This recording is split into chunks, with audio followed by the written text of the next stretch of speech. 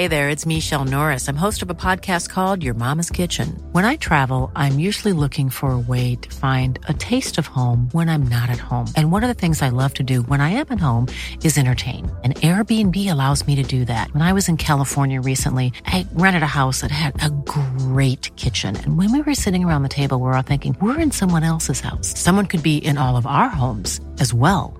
If you have a home, but you're not always at home, you have an Airbnb. Your home might be worth more than you think. Find out how much at airbnb.com/host.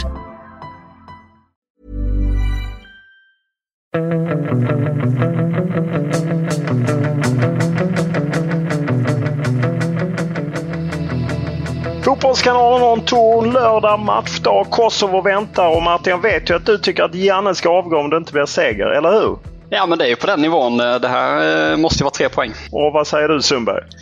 Jag är inte på avgånivån, men det är klart att det är en fruktansvärt viktig match och det är bara 3 poäng som gäller. Ja, det är ju häftigt med 45 000 på läktarna, det måste man ändå säga. Och allting kommer ju starta innan avsparken 18.00, så kommer man ju tacka av Andreas Granqvist, man tackar av Micke Lustig, Sebastian Larsson, Gustav Svensson, Marcus Berg. Vad känner du spontant kring det, Sundberg, att man börja göra sånt i svensk fotboll? Jag tycker om det väldigt mycket. Jag tycker att det är helt rätt att uppmärksamma de som har varit med och gjort det bra, så att det känns ju helt modernt och rätt i tiden och bra. Och det är väl bra att de även väntade in så att publiktaket slopades. För de hade ju kunnat tacka av dem förra samlingen. Absolut, nej, det var ju rätt. Däremot så hoppade man ju till på Instagramkontot som landslagets mediajonglörer sköter, där Pontus Jansson låg inbladad. Och visst, han har ju sagt att han ska lägga av, men han kommer inte till det här. Och dessutom så har ju på något sätt Janne öppnat för att när Marcus Danielsson sitter och äter nudlar och svenska konserver i ett hotellrum och kollar på sitt bankkonto, då kanske han vill ringa in Pontus Jansson. Ska man då tacka av honom och sen ringa in honom? Hur ser du på det? Ja, men det kanske är att Jan Andersson och den som sköter sociala medier kanske inte har snackat ihop sig än. Nej, så är det kanske. Men jag tänkte att man hängde med i det hela. Är det brist i kommunikationen eller? Jag vet inte. Jag hoppade ändå till när jag såg Pontus Jansson, och att just att man noterade att han inte skulle vara med. Jag menar, Stefan Pettersson uttalade sig även en text på hemsidan. Sen är det ju kanon att man tackar av. Där har man ju varit alldeles för dålig. Exempelvis vet jag ju att Kim Källström och Isaksson som tackades av lyfte ändå Johan Elmander, och genom historien så är det väl många som på något sätt fallit mellan stolarna och inte tackats av. Sen är det väl kanske svårt att hitta en rätt gräns. Om vi går på Kosovo då, det var ju det sista som hände igår kväll. Fotbollskanalen On Tour, Boots on the Ground. Det var du som ledde showen, Sundberg, eller hur? Det var inte så mycket show, för först precis innan det skulle sätta igång så var vi bara 2 här. Det var jag och Disco, men sen kom Micke Wagner från Aftonbladet också. Så de var stressade, de på UEFA kom fram till mig och bad mig ställa frågor till förbundskaptenen och deras målvakt då, som var här, för att liksom få någonting så att det inte skulle bli pinsamt och ingen skulle säga någonting. Och då gjorde jag det, ställde min första fråga. Han, förbundskapten då, Bernard Chalenders, han körde hela presskonferensen på engelska. Han kan inte deras inhemska språk, så han körde på engelska. Så jag ställde min fråga på engelska. Trots det så fick deras presschef översätta min engelska till sin engelska till förbundskaptenen, så han fattade inte min engelska. Vad är det din Uddevalla-engelska? Är det du och Karl-Erik Nilsson? Jag vet inte vad det var. Det var en fruktansvärt sågning av min engelska. Men Micke Wagner tyckte att det var väldigt underhållande, så då får man väl bjuda på det då. Men han är ju profil väl, han tränaren, minns jag det som, från bottenmatchen. Ja, nej, men han var skön. Han fick ju... Grejen blev ju att han fick frågor om förra gången Sverige och Kosovo möttes, så var ju Zlatan med och var väldigt bra, låg bakom de 2 första målen i 3-0-segern. Så fick ju han frågor om Sverige är bättre eller sämre utan Zlatan, vad det betyder att han inte är med. Men då sa ju han att han är inte så säker på att Sverige är sämre utan Zlatan, och valde istället att berömma Alexander Isak och Dejan Kulusevski en hel del. Då. Man får ju säga att Kosovo, efter de förlorade bland annat mot Sverige då i mars, men de hade ju en väldigt bra samling senast, och de ju först slog Georgien, sen spelade de oavgjort hemma mot Grekland. i en match de egentligen skulle vunnit. Det var ju ren tur att Grekland lyckas hålla under till ett kryss och sen så förlorade de ju mot Spanien i ett politiskt laddat möte eftersom Spanien inte ville erkänna Kosovo. Men de var bra då, ska sägas, mot Spanien. Vi som inte åkte till Grekland, jag och Sundberg då, vi satt ju inne på redaktionen och kikade på Sveriges match och det gjorde ju att vi även kunde ha på Kosovo och Spanien samtidigt där och som jag minns det så skapade faktiskt Kosovo en hel del sådär lite halvluriga grejer mot Spanien och det var relativt länge 0-0 också. Så att de är inte helt kassa. Nej, och det finns ju en del svenskbekantingar, framförallt Hammarbys Astrid Selmani som vi kan få göra debut och sen är det väl Dresevic som ju varit i Elfsborg och det finns ju en del andra. Arbeseneli har ju varit med tidigare men jag tror han är skadad nu. Han är i varje fall inte med i truppen som ju också fostrade Elfsborg, var med, vann U21-EM. Anel Rashka är inte heller med. Han har ju ofta varit med annars. Så att det finns en del svenskkopplingar och man kan väl misstänka att de får bra stöd på läktarna, eller vad tror ni? Absolut, det tror vi att det kommer att bli. Det bor ju en hel del i Sverige från Kosovo så att de sluter nog upp. Var det han Moric som var keepern på presskonferensen? Arjanet Moric, det är ju ett katastrofval att ta till presskonferensen kan man tycka när de har spelare i laget som kan svenska och vill snacka svenska. Då hade det blivit bättre tycker jag i alla fall. Nu sa det ja, att de inte tog dit Dresevic till exempel som ändå spelar i Heerenveen och rätt regelbundet. Eller jag kan förstå att de inte tar dit Astrid Selmani även om han hade bjudit på show så är han ju en debutant och har inte spelat någonting.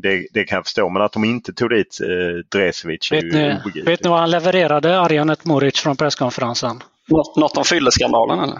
Nej, han sa så här. Jag ser fram emot matchen. Det kommer att bli en bra match. Anfallarna är bra. Men de har flera bra spelare. Utan Zlatan är de också ett starkt lag. Det var det han sa. Okej. Ja, för det är ju en förstärkning för dem jämfört med bortamatcher mot Sverige i och med att han skickades ju hem då efter att ha varit ute och stökat på stan. Så att även han Ramani från Napoli, deras stora stjärna, är ju tillbaka från den matchen. Så att det är väl 2 förstärkningar exempelvis i deras lag. Och Dresevic då. Dresevic missade också bortamatchen. Och målvakten Moric är ju en symbol för den moderna fotbollen. Han har ju tillhört Manchester City sedan egentligen 2015 och varit utlånad till NAC Breda, Nottingham Forest, Girona som de äger också, Willem II och nu Adana Demirspor. Så att, men aldrig spelat för Manchester City. Ändå lite fascinerande. Får man väl säga. Jo, han har spelat en ligacupmatch, måste jag rätta mig själv, mot Oxford United. Det är så att det är klart att Jan Andersson och company, de bygger ju på klassiskt vis upp Kosovo. Ska vi vara rädda för att det kan bli en tråkig kväll? Det är klart att de har liksom vissa kvaliteter och egenskaper som gör att de kan såra Sverige. Men i grund och botten är väl här en match som Sverige ska vinna, ja, vad är det? 8-9 av 10 gånger, eller? Så är det. Jag håller med. Det som gäller är ju alltid på matchdagen UEFA. Då är det munskydd på precis som det är på matchday -1 som de älskar att svänga sig med sådana termer. Så att under gårdagen när vi var på plats i köldhålet på Friends Arena så där ju vi i pressen håller till. Jag fattar inte hur man kan få ett rum i en arena att bli så kallt. Det är helt magiskt. Det kommer bli min död alltså. Ja, min också.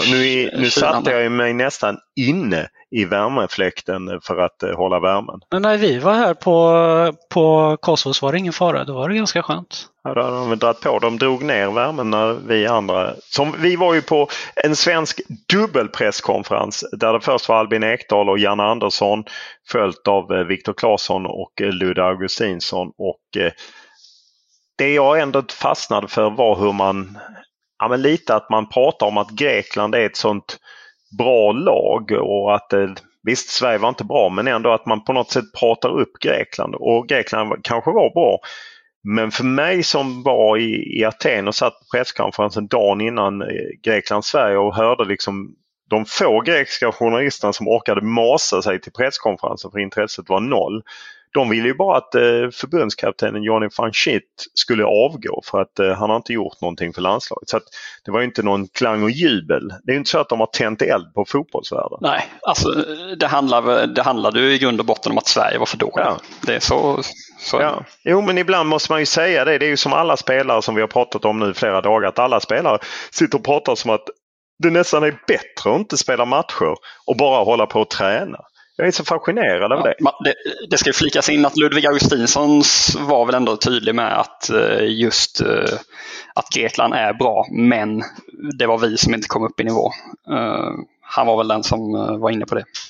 Fast om de hade varit så bra så hade de väl varit med i EM? Ja, precis. Och det hade ju inte varit så, om de var så bra så hade det inte varit så att liksom, de lokala journalisterna och även supportarna vill ju att förbundskaptenen skulle avgå. De hade 3 kryss, bland annat kom från ett kryss borta mot Kosovo. Jag vet inte. Ibland så, jag förstår ju att man säger alla sådana saker, för man sitter inte och säger att Janne säger att det är klart att det är inte optimalt att vi har speltid så här och så här, men de tränar på bra. Emil Kraft är egentligen, han är liksom bättre nu än när han spelade fotboll, för att han har haft en lång period utan skador och han på det sättet är bättre. Sen har jag bara en känsla av att om man pratar med Janne om 6 månader eller 1 år så kan han referera till denna samling. Ja, det var ett helvete och Victor Nilsson Lindelöf kom inte för att han skulle bli pappa och Filip Helanders hälsena gick av och Pontus Jansson. Alltså, ibland, jag fattar ju att man inte säger det, men ibland kan det bli lite väl genomskinligt. Eller är det bara jag som är konspiratorisk? Vad säger du, Martin?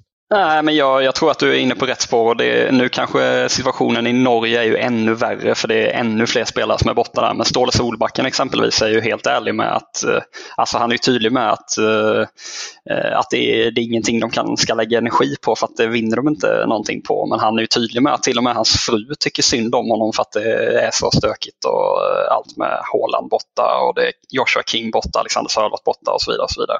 Så att det går ju kanske att snacka om det på ett annat sätt än vad de gör just nu.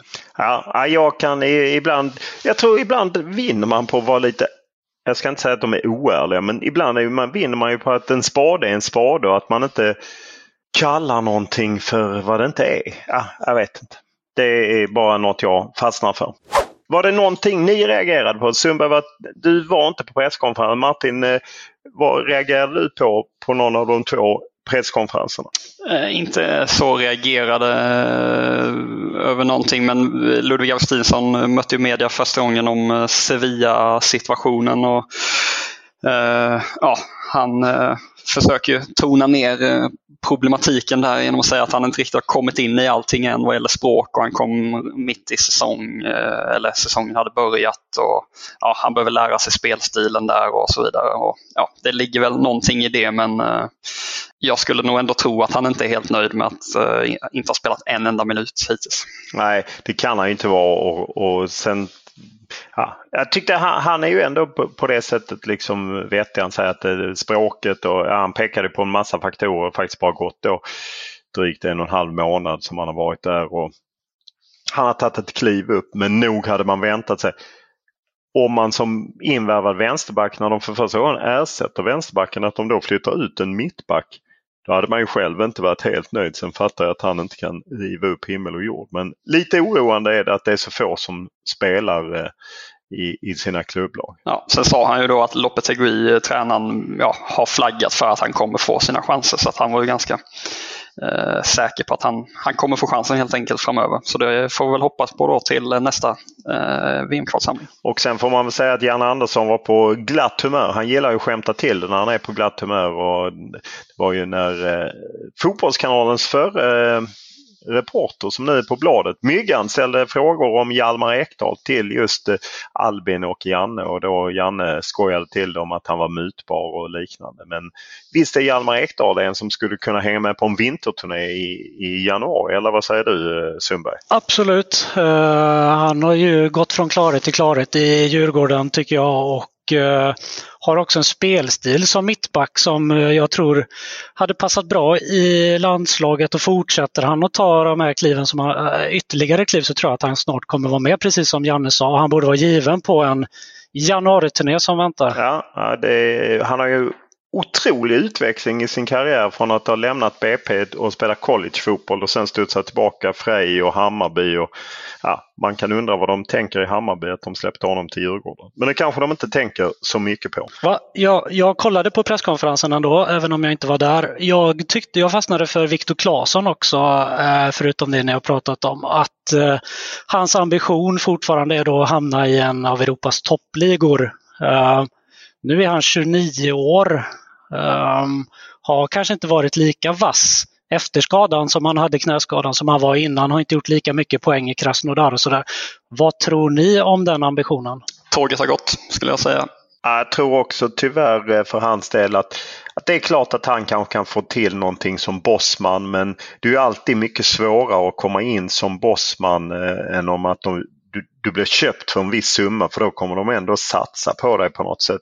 Som bossman kan de ta dig lite som en lottsedel. Så att, det är fruktansvärt grymt att han, som ju väl var på väg just till Sevilla där i juni 2019 när han gick sönder i Madrid för en stor försäljning, hade kunnat växla upp hela den. Jag tycker väldigt synd om honom, och jag tror också att han får svårt. Sen kan han säkert få ett kontrakt i ett mittenlag i någon av de större ligorna, men att han skulle kunna nå den höjd. Jag menar, från VM 2018 och framåt var ju han en av Sveriges bästa spelare. Från den sommaren till han går sönder ett år senare så är han en av Sveriges bästa spelare utan tvekan, och gjorde det bra i Krasnodar. Så att, tufft för honom. Framförallt efter pandemin också, nu när klubbarna mest köper potential också, så är det svårt att se att en spelare i den åldern kan göra den resan, men det kanske han kan. Nej, för att då är han väl, då fyller han ju 30 nästa sommar om han ska gå som bossman, och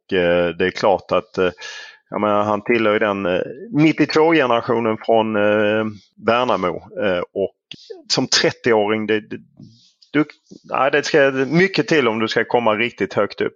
Lite synd om honom. Jag tror också det. Jag håller med, det är skitsynd, för att han har ju alltid, ända sedan han var i Värnamo och var ung, har han ju haft det i sig och att hamna i en stor liga, en bra klubb och sådär. Och där i VM i Ryssland, han var ju inblandad i alla Sveriges mål nästan och var en av de bättre, precis som ni säger. Så att det är ju, att han är 29 år nu och ändå inte har kommit ifrån Krasnodar riktigt, det är ju trist helt enkelt. Ja, verkligen. Han hade potential till mer.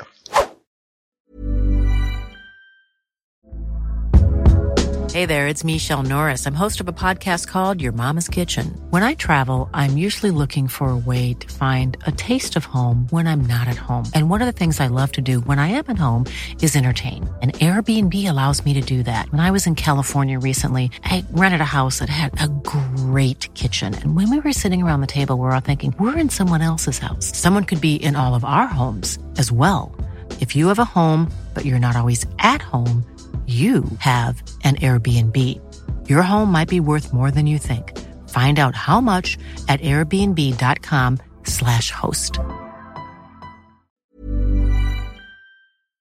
Under gårdagens presskonferens fick vi ju ingen information kring om Victor Nilsson Lindelöf kommer eller ej. Däremot var det ju klart att Jan Andersson var ju beredd att vänta väldigt länge. Men någon gång under eftermiddagen idag så går väl någon slags gräns och vad han själv känner. Han har ju tydligen tränat på bra i England enligt vad Jan Andersson sa. Tror ni att vi får se Victor Nilsson Lindelöf? Vad tror du, Sundberg, som är ute på Instagram och bevakar? Jag kollade nu precis när du sa det. Men vad ska jag säga? Det är hur svårt som helst. Jag gissar på att han kommer vara med då, att han kommer till matchen. Ja, och vad tror du, Martin? Nej, jag säger nej. Ja, jag är benägen och gå på Martin där. Men vi får se när det väl är dags för avspark. Det är ju hur det blir om han är med eller inte. Det ska ju inte avgöra. Jag är nog egentligen mer orolig för Marcus Danielssons form. Trots att han tränat så fantastiskt bra med både Djurgården och med Christian är det väl? Christian Andersson. Som är i Hammarby nu. Han bytte ju från Djurgården till Hammarby. Han har kört extra med honom. Trots att han har tränat så är jag mer orolig för Marcus Danielsson än att Joakim Nilsson kommer in och ersätter Victor Nilsson Lindelöf. Men det är ju bara jag. Under fredagen så kom ju även Ballon d'Or-nomineringarna. Inga herrar men 2 damer. Och det visade sig att det var ju sprakande nyheter. Att det visade sig att du är jurymedlem, Sundberg. Ja, det stämmer.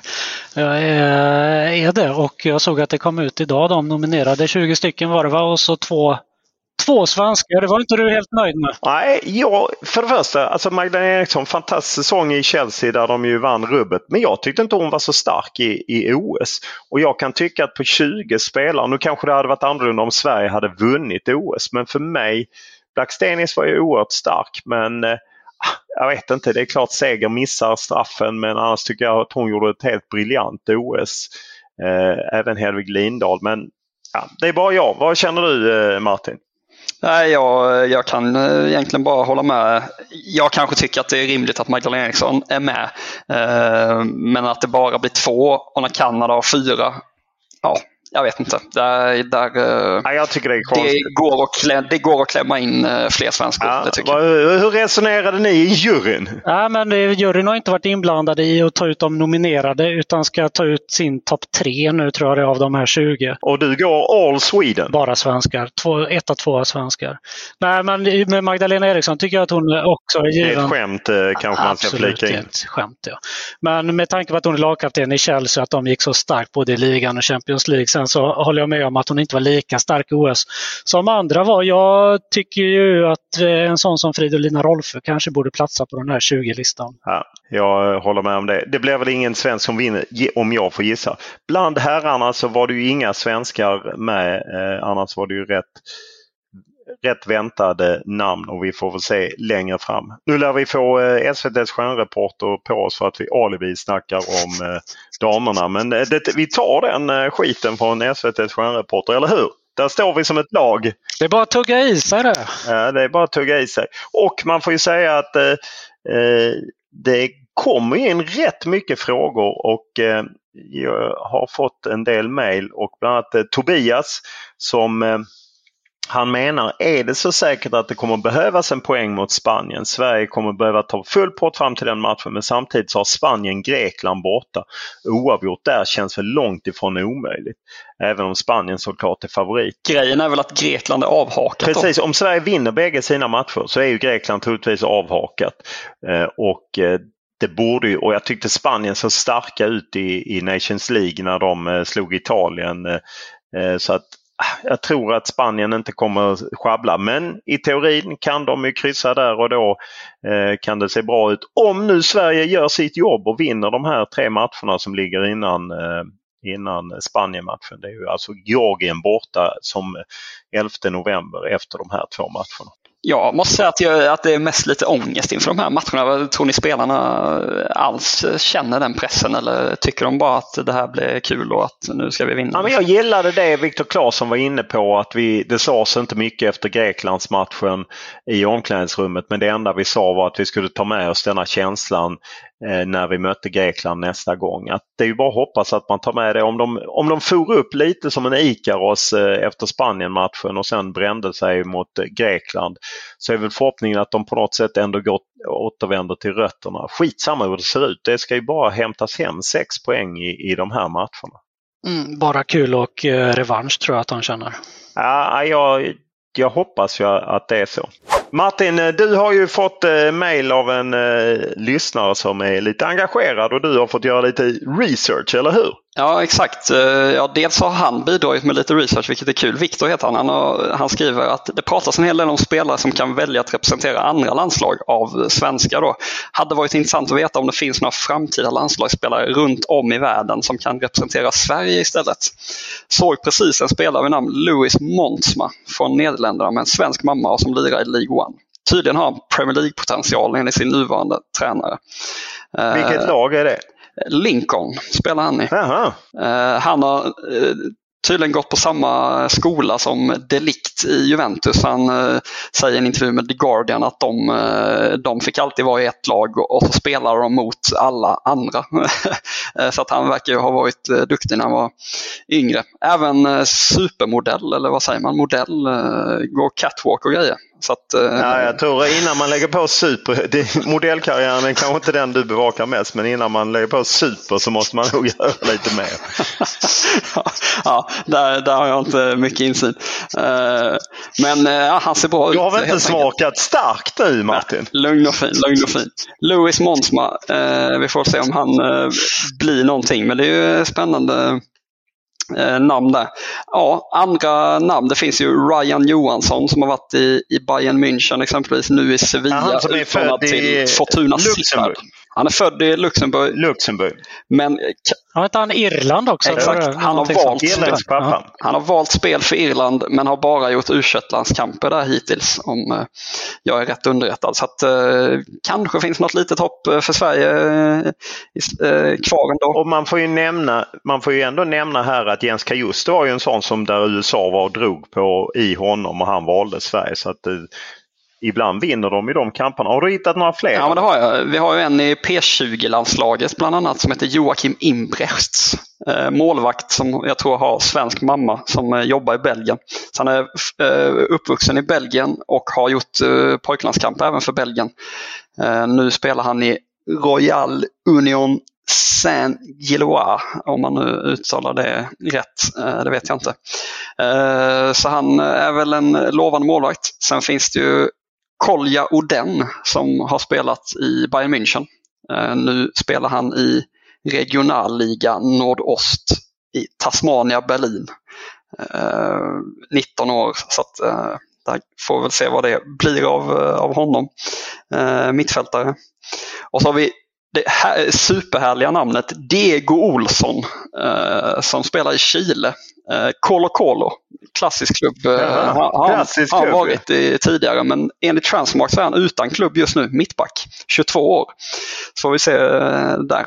Det var väl några av de namnen som finns. Så det finns lite olika namn, men det är oklart.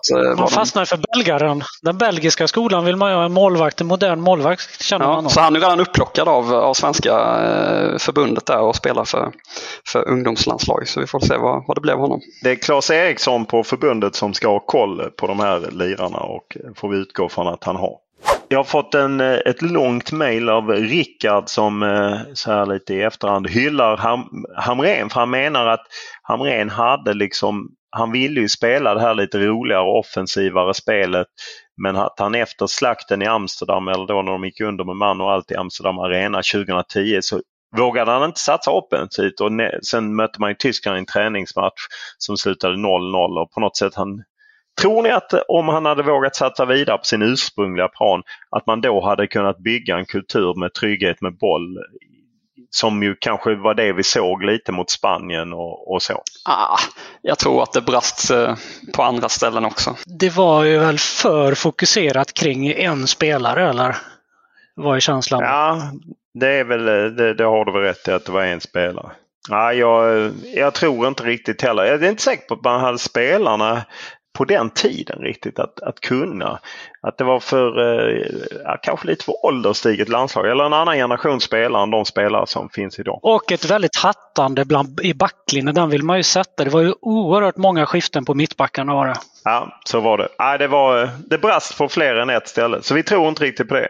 Sen får man ju säga att vår variant av På spåret, vi vet ju att På spåret är originalet och sen så kör ju Offside spelarbussen och så. Vi försöker inte kapa någonting, men man märker att det är ju något som engagerar. Jag fick här ett sms av SVT:s stjärnreporter Johan Kücükaslan som har fått mejl av en Pelle som skriver: stämmer det som Lund säger i podden att du inte hade koll på OS 48 eller VM 50 eller Ove Gran? Och jag vet ju att Pelle även jagar er, eller hur? Han ligger på. Han ligger på. Det är bara Så Kytch, han har fått våra lyssnare på sig genom podden. Ja, precis. Men han är ju så stor. Jag tycker det är lite jobbigt att få de här mejlen konstant av Pelle. Jag tycker Pelle är väldigt glädjande och skickar något fint. Jo, men det var ju någon hög mediachef också som tyckte att ni skulle få sparken. För han hade tagit både Bosse Börjesson och Ove Gran på 10 poäng. Och undrar om ni någonsin hade slått upp Strömbergs fotbollsbok. Hur gammal är han eller hon då? Den manliga mediechefen kan jag ju säga att det är, han är väl i min ålder, det vill säga att jag skulle tro att han är född 65, 66. Och jag svarade honom att inte ens jag tror att jag hade tagit Ove Gran och Bosse Börjesson på 10 poäng. Jag hade nog på 8. Jag hade ju inte varit ner på 2 poäng och inte fått ihop Ove och träd som man förknippar med julen. Där hade jag inte Det var ju inte träd, det var ju skog. Jo, det var skog. Vi kämpar. Ja, då går vi ju in i det som är liksom lördagens själva klo, där vi helt enkelt kör en liten tävling. Och ni ska komma i bra stämning. Jag har ju liksom sänkt ribban och jag har nästan lagt den på marken för att ni ska känna god stämning. Då kör vi! Kommer han ta från 30-talet? Nej. Det är modern tid. Modern tid. Ni har ju ställt kravet 90 och framåt. Jag håller mig till reglerna. Så att alla Pelle och andra som är arga, de kan stänga av nu! Start nu. Denna landslagsspelare tog sina första kliv i Stugsunds IK innan han bytte till Söderhamns FF. Söderhamn. Denna landslagsspelare, är den nuvarande landslagsspelare då? Nej, behöver det kanske inte vara.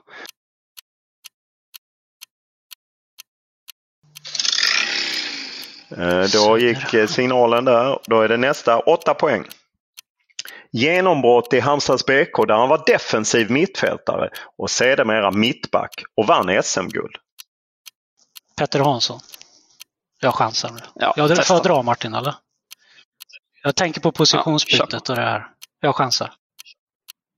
Ja, det är rätt. Sundberg, vilken succé.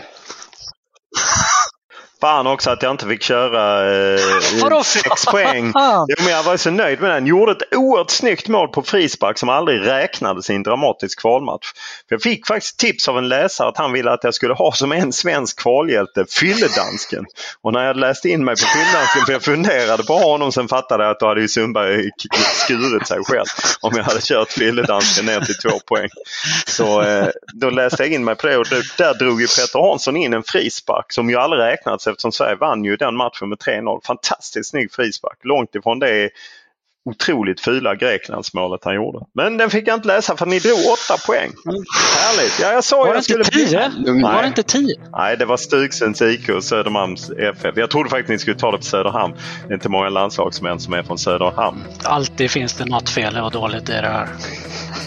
Ja, så är det, Sundberg. Man ska ha höga krav. Nu kör vi mot Friends Arena och munskydd på är det som gäller.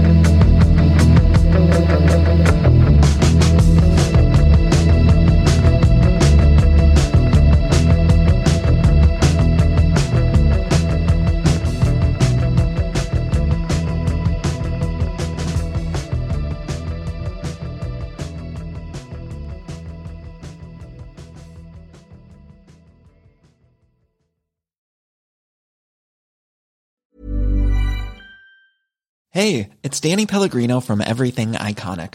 Ready to upgrade your style game without blowing your budget? Check out Quince. They've got all the good stuff, shirts and polos, activewear, and fine leather goods, all at 50 to 80% less than other high-end brands. And the best part? They're all about safe, ethical, and responsible manufacturing. Get that luxury vibe without the luxury price tag. Hit up quince.com/upgrade for free shipping and 365-day returns on your next order. That's quince.com/upgrade.